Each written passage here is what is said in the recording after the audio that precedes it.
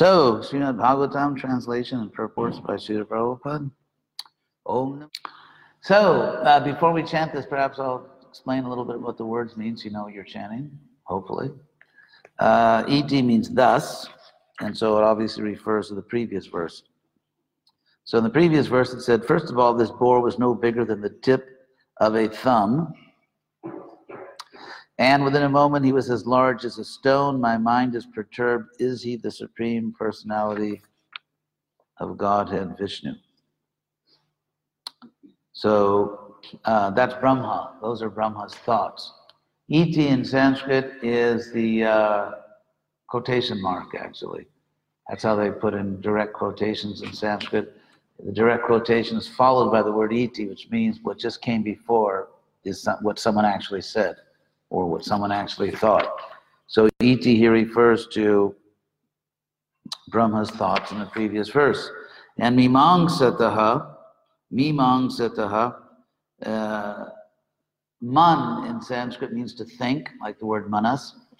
And so mimamsataha is a particular verbal form.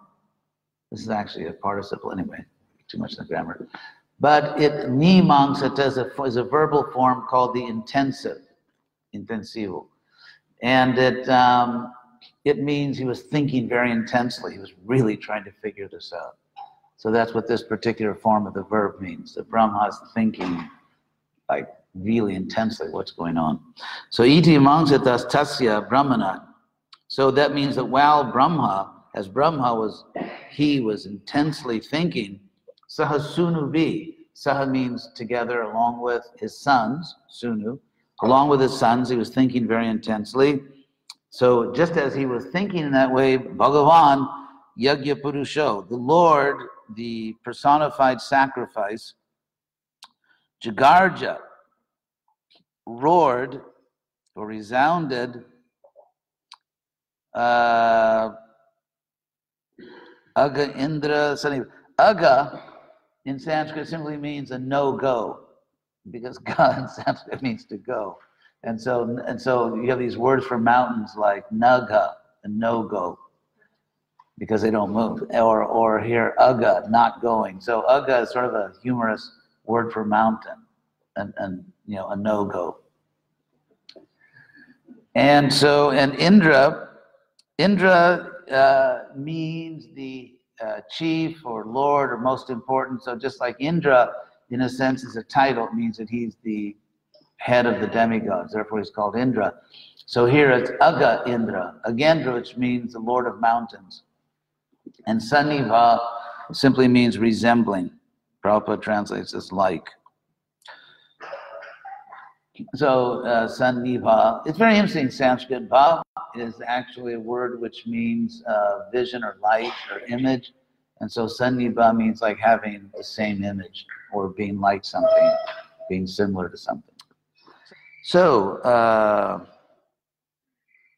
Namo Vishnu Padaya Krishna Pristaya Bhutale Srimate Bhakti Vedanta Swamin Iti Namine Namaste Saraswate Deve Gauravani Pracharine Nirvishesha Shunyavadi Paschatya Desha Tarine.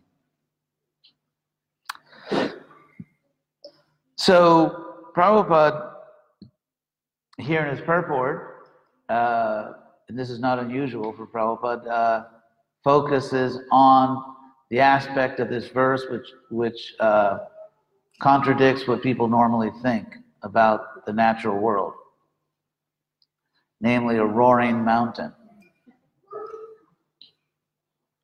And of course, the reason that most people don't think mountains roar is because they've never heard one roar, which is, in a sense, a good reason not to assume the mountains roar. So, Prabhupada, so as far as mountains being alive, there's one reference about, I think somewhere in the Bhagavatam, where some mountains were getting a little misbehaved or something, and so their wings were cut off, so they couldn't fly anymore. Other than that, we don't really have in Krishna Lila or in the Bhagavatam examples of mountains that are living entities. So it's not something that's like an everyday occurrence that someone just has a conversation with a mountain, or a mountain in other ways acts like it's alive or conscious. Although one thing we know geologically, I say this because it's not simply that people are morons because they don't think that mountains fly or speak. It's sort of a natural conclusion given the way the world is. And so then, one thing geologically, mountains do grow. Oh, bless you. Can't believe you sneezed. Anyway, just kidding. So, mountains do exhibit the symptoms, you could say, of living beings, or indeed of all material things, or not all, but most, in the sense that geologically mountains are, so to speak, born.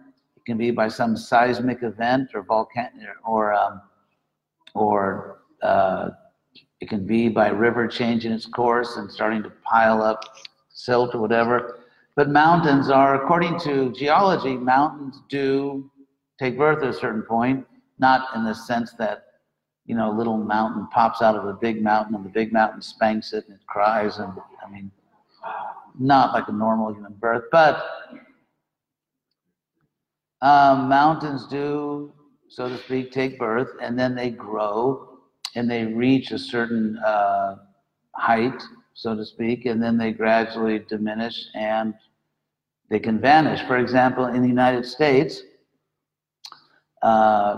one mountain range, the Appalachian Mountains, which run basically from northern Georgia, the north part of Georgia, northeast up into Canada. I hope that's not too much information. And so those mountains, the Appalachian Mountains, are considered to be a very old mountain range. They're actually kind of, geriatric. Sort of an older mountain range. It's retired. And on the other hand, the Rocky Mountains are way over in the west, are considered to be a young mountain range that's still growing, and maybe become so high it'll become like a basketball mountain range. Anyway, just kidding. So, but mountain ranges do have ages. They do grow, they do diminish, and so on and so forth. And there are, you know, sounds in the mountains. I'm not trying to say that the idea of mountains living is just symbolic, because that's obviously not what Prabhupada means here. Still, so is the statement that mountains are alive, is it literal? Prabhupada takes it that way. So, and this raises actually a larger question. This raises a larger question, which is, how should a reasonable devotee, or how should reasonable people in general, I mean, we're devotees, so we are committed to following the parampara, the great acharyas and Shastra. What about people in general? How should they think about these things? Since you can't really, let's say you're trying to convince someone about Krishna consciousness, you can't really take them to a mountain and say, go ahead, ask the mountain a question. Or, so in other words, we're asking people in general to take things on faith. To take things on faith, to take on faith something which they may not ever experience in this life. So this is actually a different, you could say, epistemological category. Epistemology is the branch of philosophy that basically tries to explain, how do you know you know? In other words, under what conditions is it reasonable, or to use a popular word in philosophy, justified, under what conditions is it justified to say that you know something? And under what circumstances is it that you just believe something? You simply have an opinion about something. So what are the necessary conditions for you to say that you don't merely believe, you actually know something? That's called epistemology. So in the case of Krishna, for example, we make claims about Krishna, that there is a God, and he has many names, but a really blissful name of God is Krishna. And you can realize Krishna by chanting his holy name, serving him, practicing bhakti yoga. Now that, in a sense, is a much more scientific claim than a living mountain or a mountain that has a voice. Because when we chant Hare Krishna, we can actually experience Krishna. And in fact, the reason we're here, I hope, right now, because we could be other places, but we're here in a Hare Krishna temple. I hope everyone knows you're in a Hare Krishna temple. Actually, a very funny thing happened when I was a brahmachari. Oops, I better take my flowers off. Oops, okay, not good. When I was a brahmachari, Prabhupada sent me to Boston in 1970 to work on his books because the ISKCON Press was there. And there was one unusually spaced out young gentleman. I mean, a lot of young people were very spaced out in those days for various reasons. But this one was remarkably spaced out, and so he joined the temple. And then literally after about a week or two, he came to me and said, this is the Guru Maharaji ashram, isn't it? And I said, no, actually it's a Hare Krishna temple. And so, oh my God. So he actually came to the wrong address, but it took him 2 weeks to figure that out. Those were very interesting days back then. So anyway, so we can realize Krishna. We do realize Krishna. We do experience Krishna by chanting, by serving. And so Krishna is something which we not only experience, but we experience at the deepest level of knowledge. Whereas if you chant Hare Krishna, you may or may not experience a roaring mountain. So in a sense, interestingly, although the claim that Krishna is God is a much more ambitious claim, it involves a much bigger truth, it's actually it's more scientific, just in a methodological sense, because you can actually experience Krishna. So, of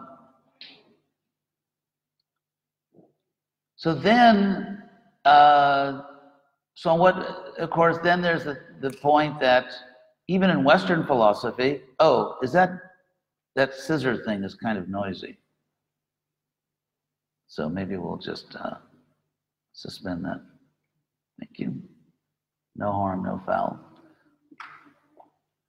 So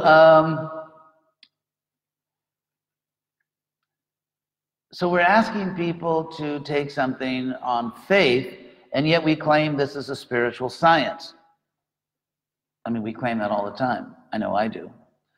So the essence of science is that seeing is believing. And you have to demonstrate something. And so this is a spiritual science because as far as the fact that Krishna is God, or Krishna is in our heart, or Krishna is non-different from his holy name, or that we can realize Krishna by serving him, those are all scientific claims because by doing so, we actually experience those things. So what about other statements like this, where Prabhupada says that there was a movie called The Mouse That Roared, before your time, right? No one here knows it? Oh God. You're all handicapped by youth. So, actually, it was a very funny movie. It was about, there was this Central American country which was very poor. They almost all are. And so it was a very poor country, and they realized that the best hope they had to get a lot of money to the United States was to lose a war to them. Because when countries lose wars to America, then America gives them a lot of money to rebuild. So they decided they had to declare war. This little tiny country had to declare war on the United States, and of course they would lose. But by this impossible series of coincidences and events, they actually won the war. And so, anyway, it was a comedy movie back in the 60s called The Mouse That Roared. I mention that because here we have the mountain that roared.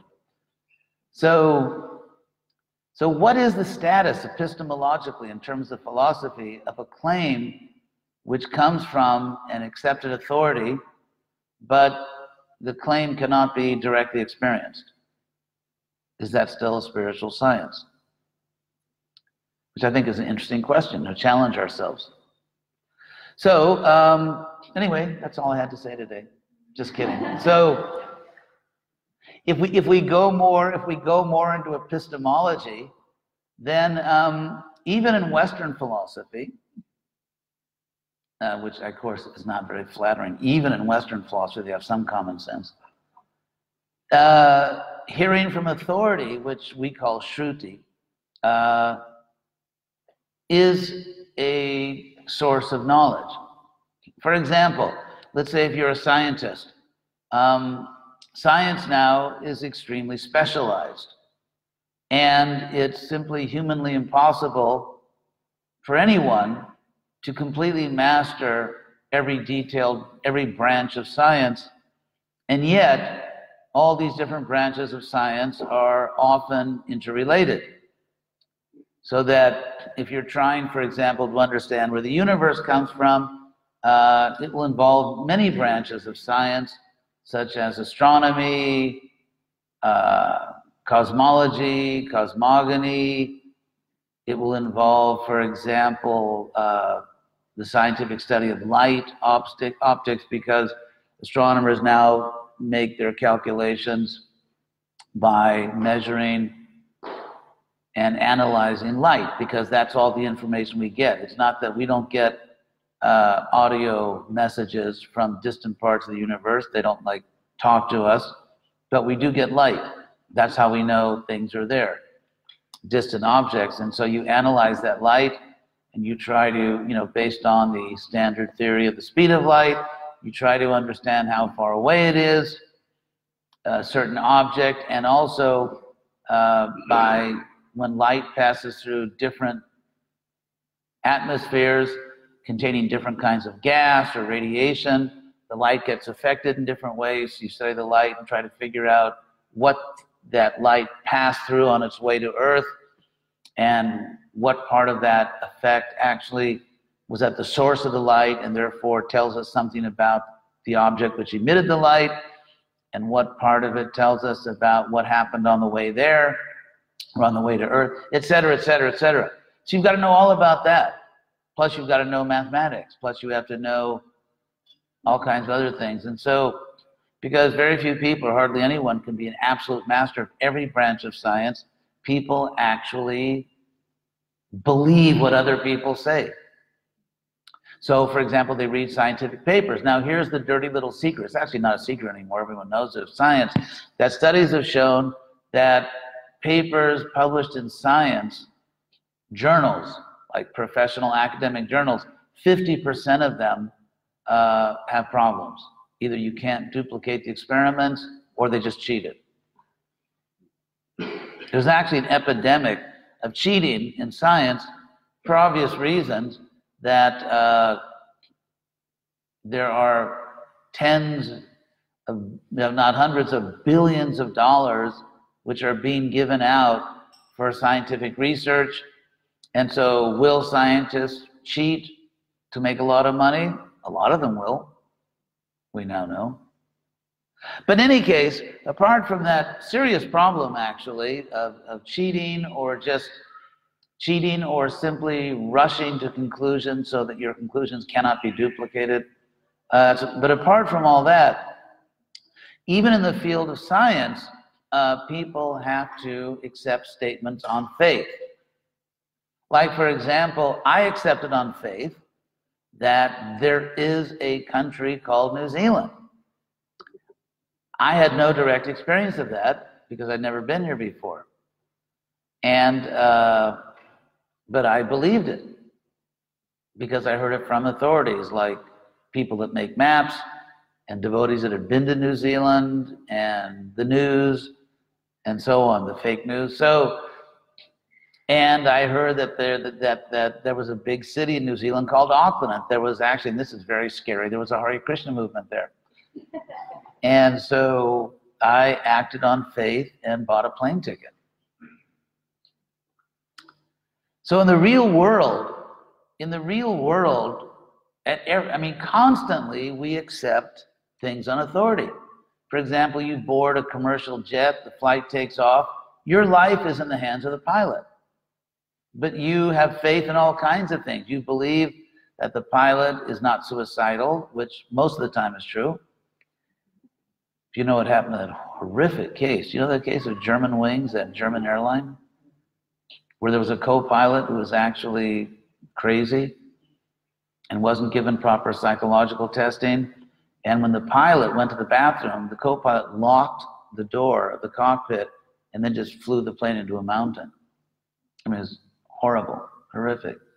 So when I know you'll never fly again. So you have to believe, for example, that the hundreds of people that service the airplane at every stop, that put the fuel in, that check to make sure that there are no problems, because commercial jets are very complicated machines, and there's hundreds of people that have to check thousands of different things, and you're believing in all those people.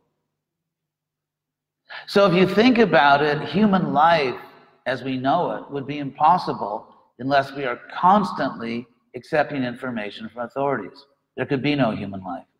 We could all maybe go back to the caves. Even then, you'd have to, if you go to hunt some big animal with your club or something and spear, you'd have to have faith that your co-hunter doesn't throw the spear in you. And so the simple fact is that human beings are social creatures. You cannot acquire language. You cannot speak a human language unless you are socialized. In fact, learning a language is one of the main processes of socialization, by which you are transformed from kind of a completely bestial creature into a human being. And it works in many cases, not all. So, in other words, you could not be anything like a human being. You could not think, you could not speak, you could hardly feed yourself. You couldn't do anything because you have to learn how to feed yourself from other people.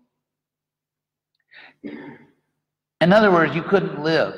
There is no such thing as human life without socialization, without becoming part of a society. And therefore, in order to be part of a society, which we all are, you have to believe many things that people tell you.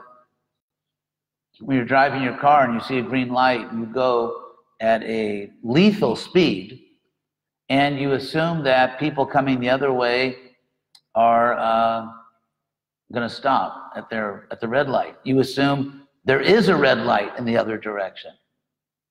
You assume that no one sabotaged the traffic light, that the people who service the light. I mean, you're assuming many, many things every time you just drive your car.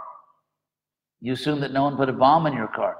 And so it's just the nature of life. Life is impossible without accepting authority and having faith in what other people tell us, or believing that other people have done their duty. Other people have honored their social contract.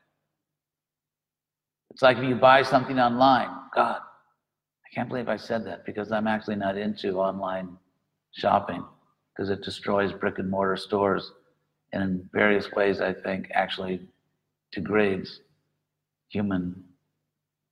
Anyway, never mind all that. Let's say you go online and buy something, and so you give your credit card. You assume they're not going to steal your credit card number. You assume that they're not going to cheat you.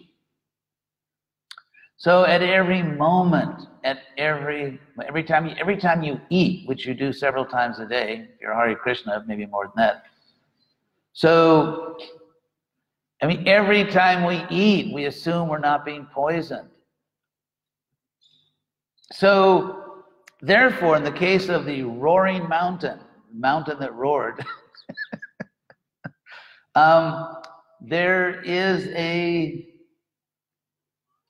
there's also another standard philosophy or epistemology, which is called, well, I said another, I didn't give you the first one. So let me give you a few systems of epistemology in contemporary philosophy. This is academic philosophy. The one which in my view is most correct or most important, and which Lord Chaitanya actually endorsed, is called foundationalism. Foundationalism means, in this context, in the relevant sense here, that in order to have any body of knowledge, whether it's science, whether it's theology, such as Krishna consciousness, you have to ultimately base your understanding on what to you is a self-evident fact. This is exactly the word Lord Chaitanya used in his discussion with, I think, Sarvabhauma and Prakashananda. In Lord Chaitanya, the Chaitanya Charitamrita gives the Sanskrit swataha pramanya, which means that something which stands as evidence, swataha, from itself, self-evident. It functions as evidence, as proof by itself. Self-evidence, the same word, swataha pramanya. And so, interestingly, the word pramana, which is the word for evidence or proof in Sanskrit, literally means the measure of something. The measure of something. So, for example, let's say, I've been explaining these things in many places, so for some of you, this is a rerun. You may want to go out and buy some popcorn in the lobby. But if you are a material scientist, actually in science, material science, in science means you study materials like physical things, like plastics or metals or whatever.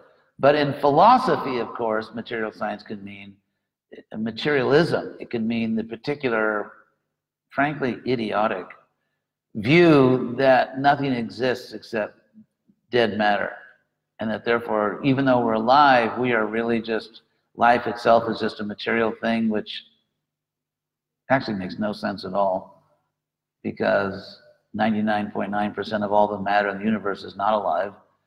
But anyway, so, and we are conscious, but then they'll say consciousness is just a material function like burping or digesting, which makes absolutely no sense. And you can hardly believe that adults could say something like that, but they do. And so that's what material philosophy is. But let's say you want to become a scientist. You want to study the physical world. To do that, you have to make an assumption that you can never prove through science. You can never, your whole program to be a scientist is based on an assumption that you can never scientifically prove. And that is that there's a real world outside your mind. Of course, this gets into a perennial topic in philosophy. On one hand, you have a philosophy which is just roughly called idealism, such as Bishop Berkeley, which means that you can never really know about an objective world out there. All you really know is the contents of your own mind. So, for example, let's say right now you see a mountain, or you see this whiteboard here. So actually, you are perceiving a certain way. So the fact that you see it as white, the fact that you see, I guess those are black letters there with a blue title, Srimad Bhagavatam, and all that, that's all just in your mind. Because scientifically, if you study all that, it's just a bunch of molecules and atoms, and therefore, idealism, not in the sense of like being ideal, but in the sense of it's just an idea. You basically just have ideas, concepts in your mind, which depend upon your neurology, your nervous system, your different sense organs, and so on. And so, and then of course you can go even more radical than that. By the way, what I just said, I actually don't really believe, and I'll explain why I don't believe it. But you can get even more radical than that and say that actually maybe you're the only, what if You are the only conscious person in the universe, and you're just imagining everyone else. Of course, if you think about this too much, you may become qualified to get money from the government because of being mentally impaired. I mean, it's the kind of idea that can kind of drive you crazy if you think about it too much. But it's, you could say it's logically possible, and I'll explain what I mean by logically possible and logically impossible, because I did say that you could never scientifically prove that there's a real world out there. To be logically possible means that the words don't contradict themselves. For example, if I say there's a, God, I feel it's embarrassing. I keep giving the same examples I've been giving other places, because once I get in the middle of a class, I'm just too tired to think of something else. Okay, but let's say, for example, someone says that there's an 800-pound rabbit. Sort of a genetic freak.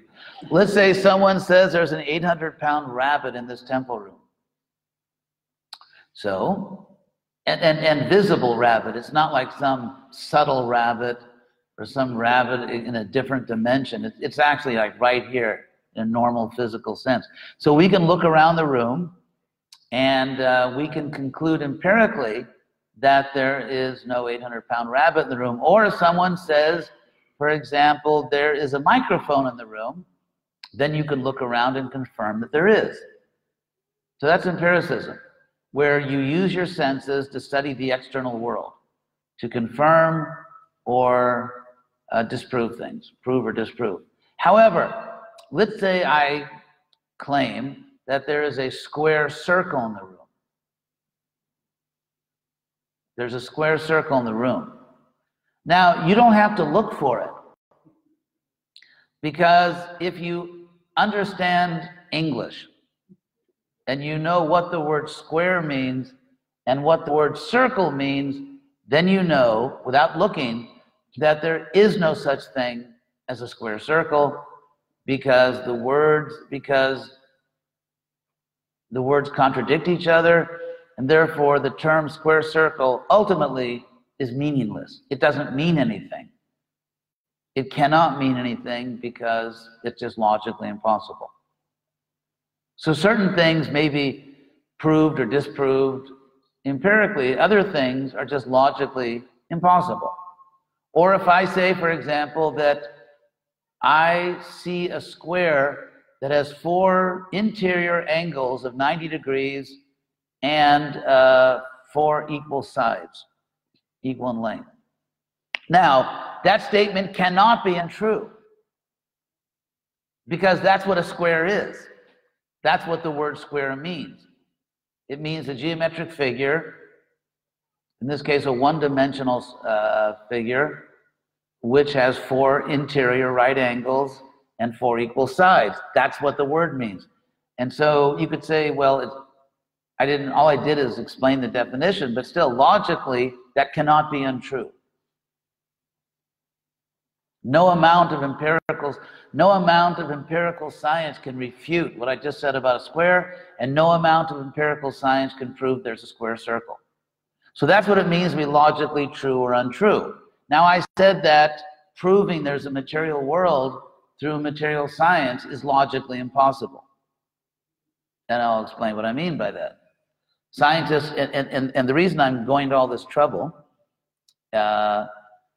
is because I'm making the point that you cannot do material science in the philosophical sense without a leap of faith, without making a claim that something is self-evident. Now, there is a logical fallacy or a logical boo-boo.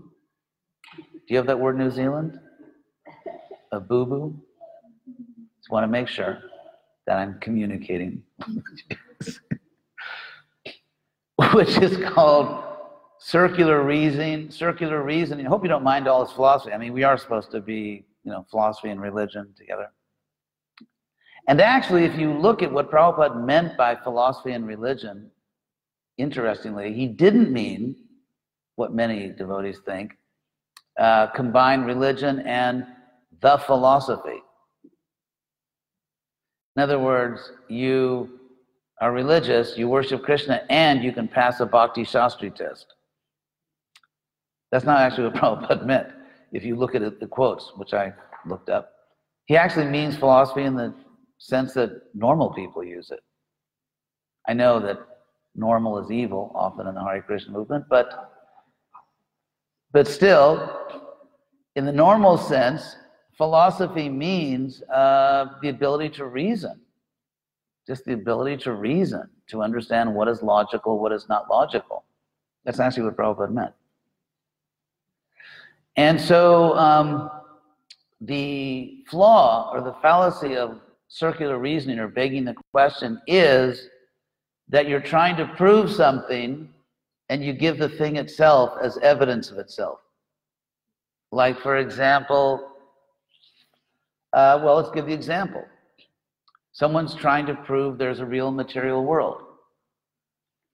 And so you say, well, I can prove there's a real material world because, look this is a real bottle of water. Now, that's circular reasoning because you're saying this is a real bottle of water, therefore there's a real material world. By the way, don't get envious that I have Fiji water. Just, someday you can become a guru and you can get Fiji water. So because this is a real bottle of water, as I often say, we belong to a religious institution, we have to have a good sense of humor. So if you give the argument, this is a real bottle of water, therefore there's a real material world, but it's also true that only if there's a real material world is this a real bottle of water. So it's just going around in a circle. This is a real bottle of water, therefore there's a real material world. But only if there's a real material world is this a real bottle of water. If the material world's all illusion, that's not a real bottle of water, it's just another illusion. Namely, the illusion of a Fiji bottle of water. And so it's called circular reasoning, because the premise and the conclusion are just trying to prove each other as it's going around in a circle. Instead of proceeding, I'll give you an example of an argument, a deductive argument, means not empirical, just logical, which is not circular. And I'll give the standard example. It's always given in beginning philosophy classes, that you start out by saying all men are mortal. God, some chauvinist pig must have given that example, right? All men, unless women are immortal. But anyway, let's say all human beings are mortal. All human beings are mortal. And then they say Socrates is a man, or Joe Blow is a man. Therefore, Joe Blow is mortal. So that's not circular, because if it's true that, empirical science can never prove there's a real world out there. At least they can't prove it empirically, because logically that would always involve circular reasoning. And so you cannot give a logically valid empirical argument to prove there's a real world, a real empirical world. It's just not possible. It's like a square circle. Not only that, it actually gets worse. Not only that, if you say that we can only accept something as objectively real if it's empirically verified. I'm sure you've heard that before. The problem is you cannot empirically verify that claim, because that's not an empirical claim, it's a philosophical claim. And so this claim we can only accept as objectively true, that which we empirically verify. If the statement is true, it's untrue. So a statement which, if true, is untrue, is meaningless. It's a meaningless statement. It actually doesn't say anything. By the way, Western philosophers figured this out a long time ago, almost 100 years ago, and or not, maybe not 100, maybe, 7 years, whatever it was. And so, but unfortunately, there's a lot of people out there running around thinking they're intellectuals who don't know these obvious points. So therefore, the idea that you have to prove things empirically is philosophical nonsense. And, God, there's so much I could say here, and we can actually prove that there are true things in the universe that are not empirical, like equality or like justice, which are not empirically verifiable. There's no way in the world you can empirically verify that we're equal, yet it's something I've been saying all over the place. For example, New Zealand, which was recently voted to have the most transparent government. So if you think you've got a bad government, don't travel. So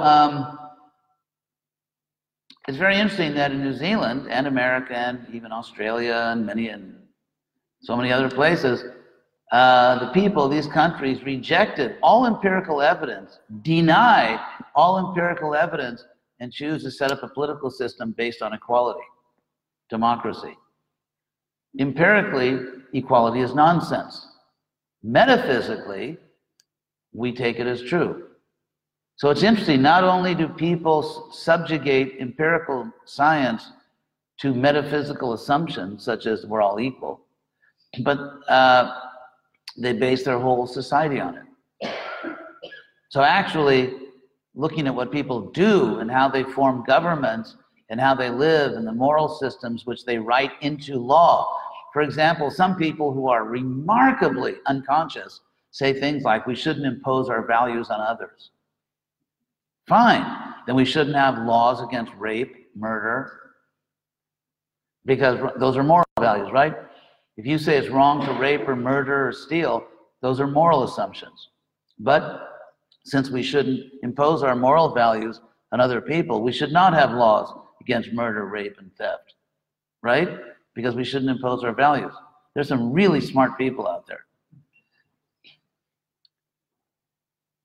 Anyway, so getting back to the point of the roaring mountain. And see that? At my age, I can still remember what I was talking about 20 minutes ago, which is remarkable. So getting back to the roaring mountain and accepting things, that's the point I wanted to make. That you can't do empirical science unless you claim that something is self-evidently true. You can't do empirical science unless you believe there's a real world outside your mind, which you cannot empirically prove. So why do scientists accept, along with most people, that there's actually a real world out there outside their mind?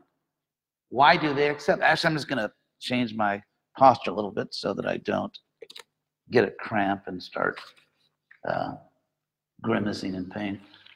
So why do scientists accept that?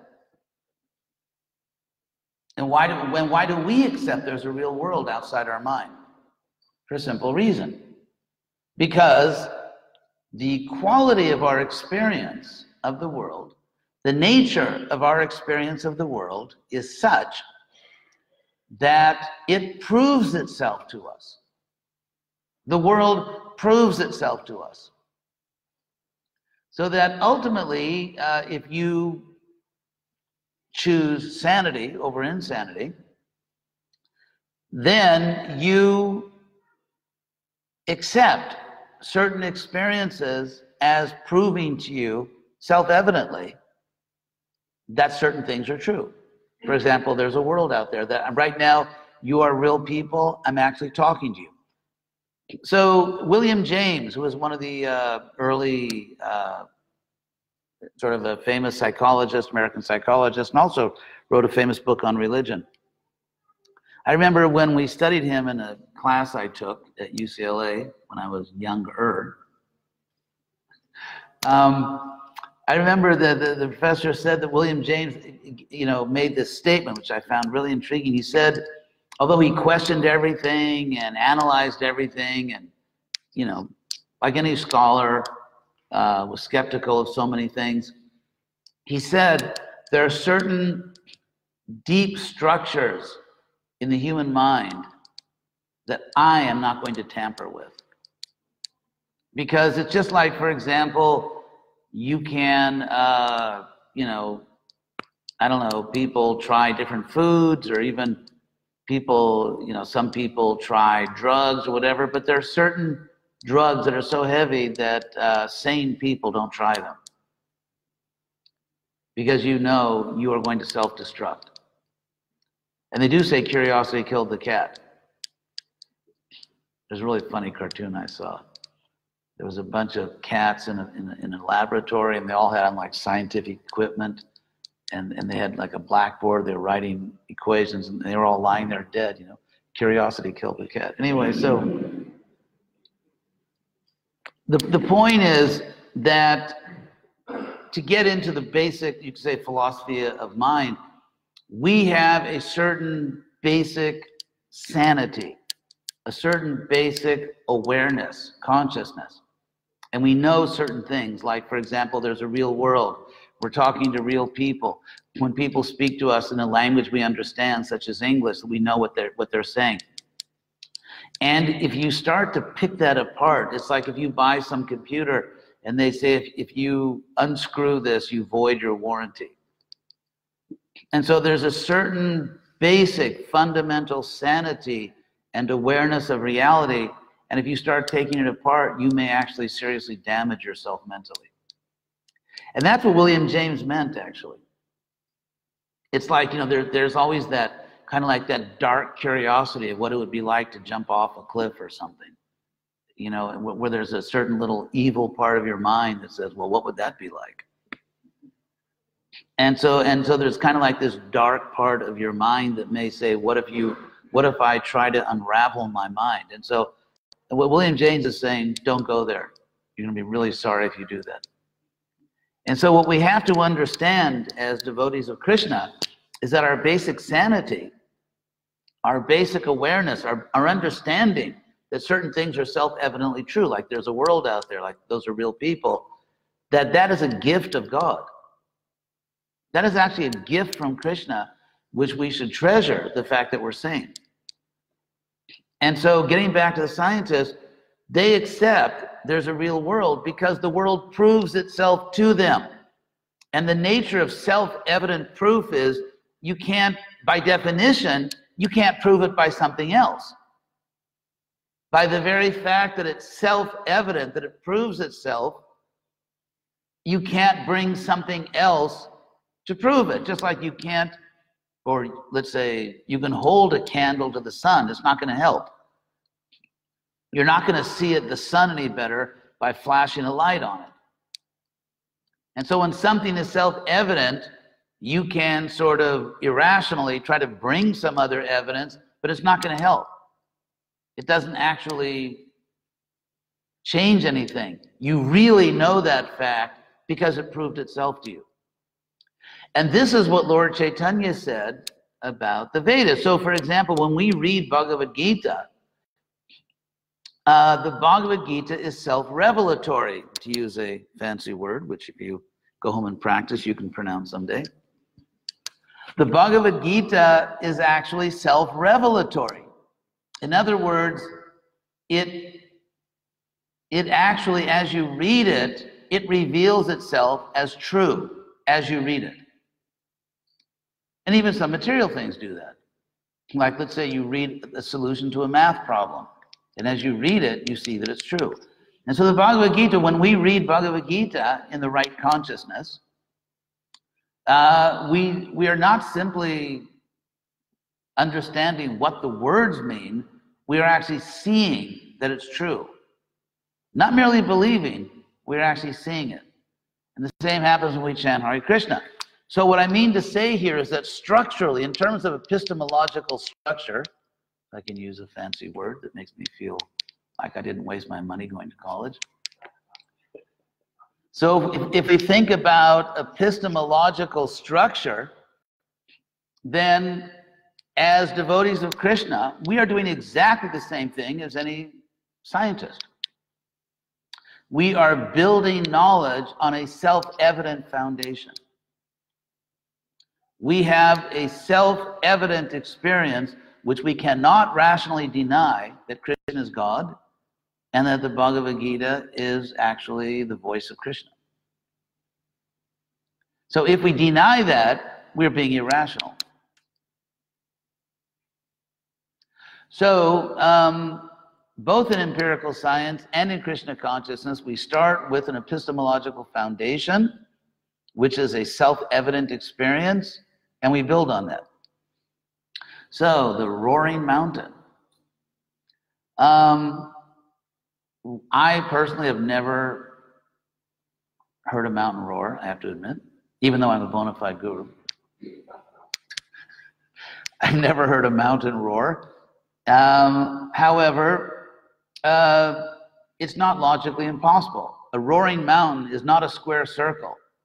If you know what the word mountain means and what the word roar means, to say that a mountain roared is it's not logically impossible. It's not linguistically contradictory. And since, almost all the things in the universe I've never experienced. I mean, think about it.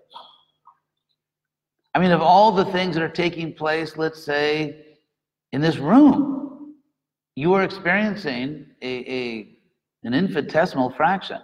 I mean, all the molecular atomic reactions going on, or if you walk outside the room, all the different creatures, all the lives that are being lived, the secret lives of insects.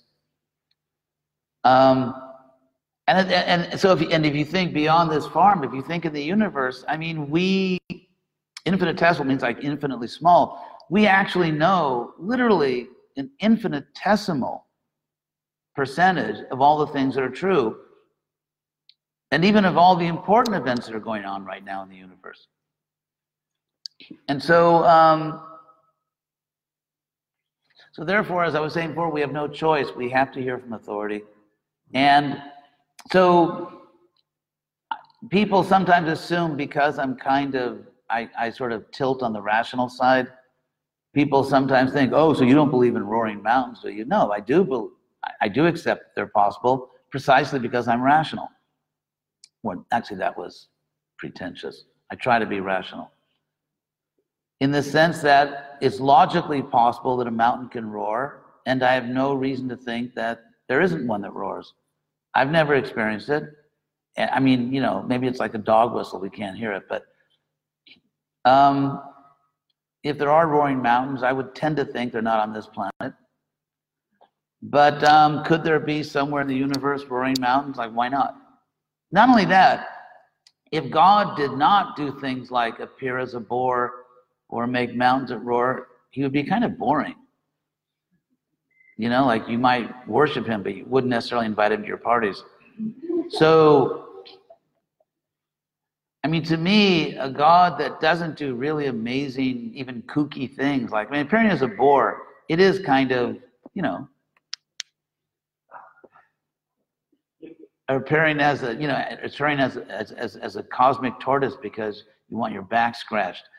I mean, what it shows is that Krishna, in his own perfect way, can be hilarious and silly, and that's what makes him so attractive. I mean, if you think about it, when's the last? I hate to say this. I don't mean to be disrespectful to other religions, but like these typical gods that we hear about. When's the last time they ever cracked a good joke? Can you imagine that? A Supreme Lord that doesn't even have a sense of humor? So, it's not that the God other religions are worshiping is false. I'm not getting into the toxic, crazy, discourse of false gods and false religions and dead God. I'm not going into that toxic realm.